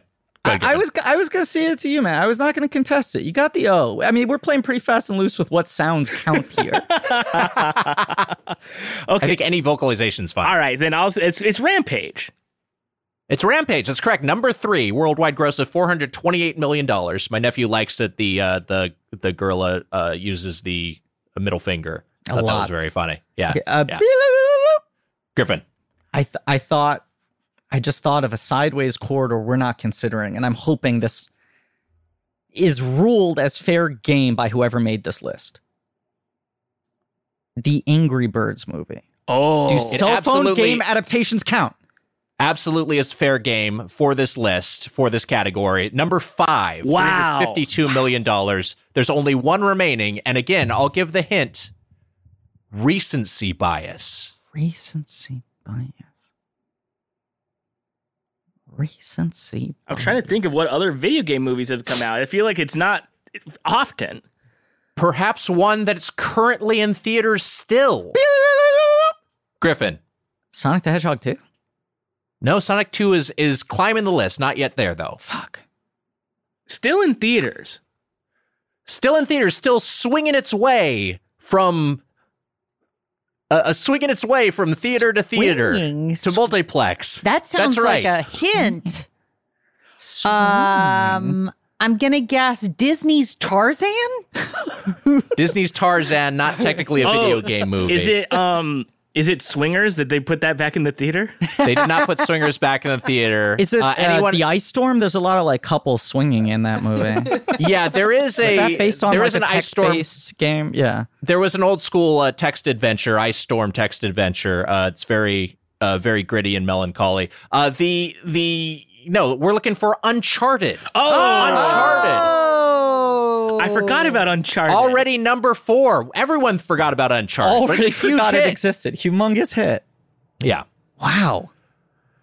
And I thought that was Pixel Chart. It's swinging in more ways than one because Tom Holland is also Spider-Man. That's what I was trying to say. Like I was trying to give a hint. Like they swing in an adventure movie guy can't sense, stop and then also swinging. Spider-Man himself. Yeah, I should have given a different hint.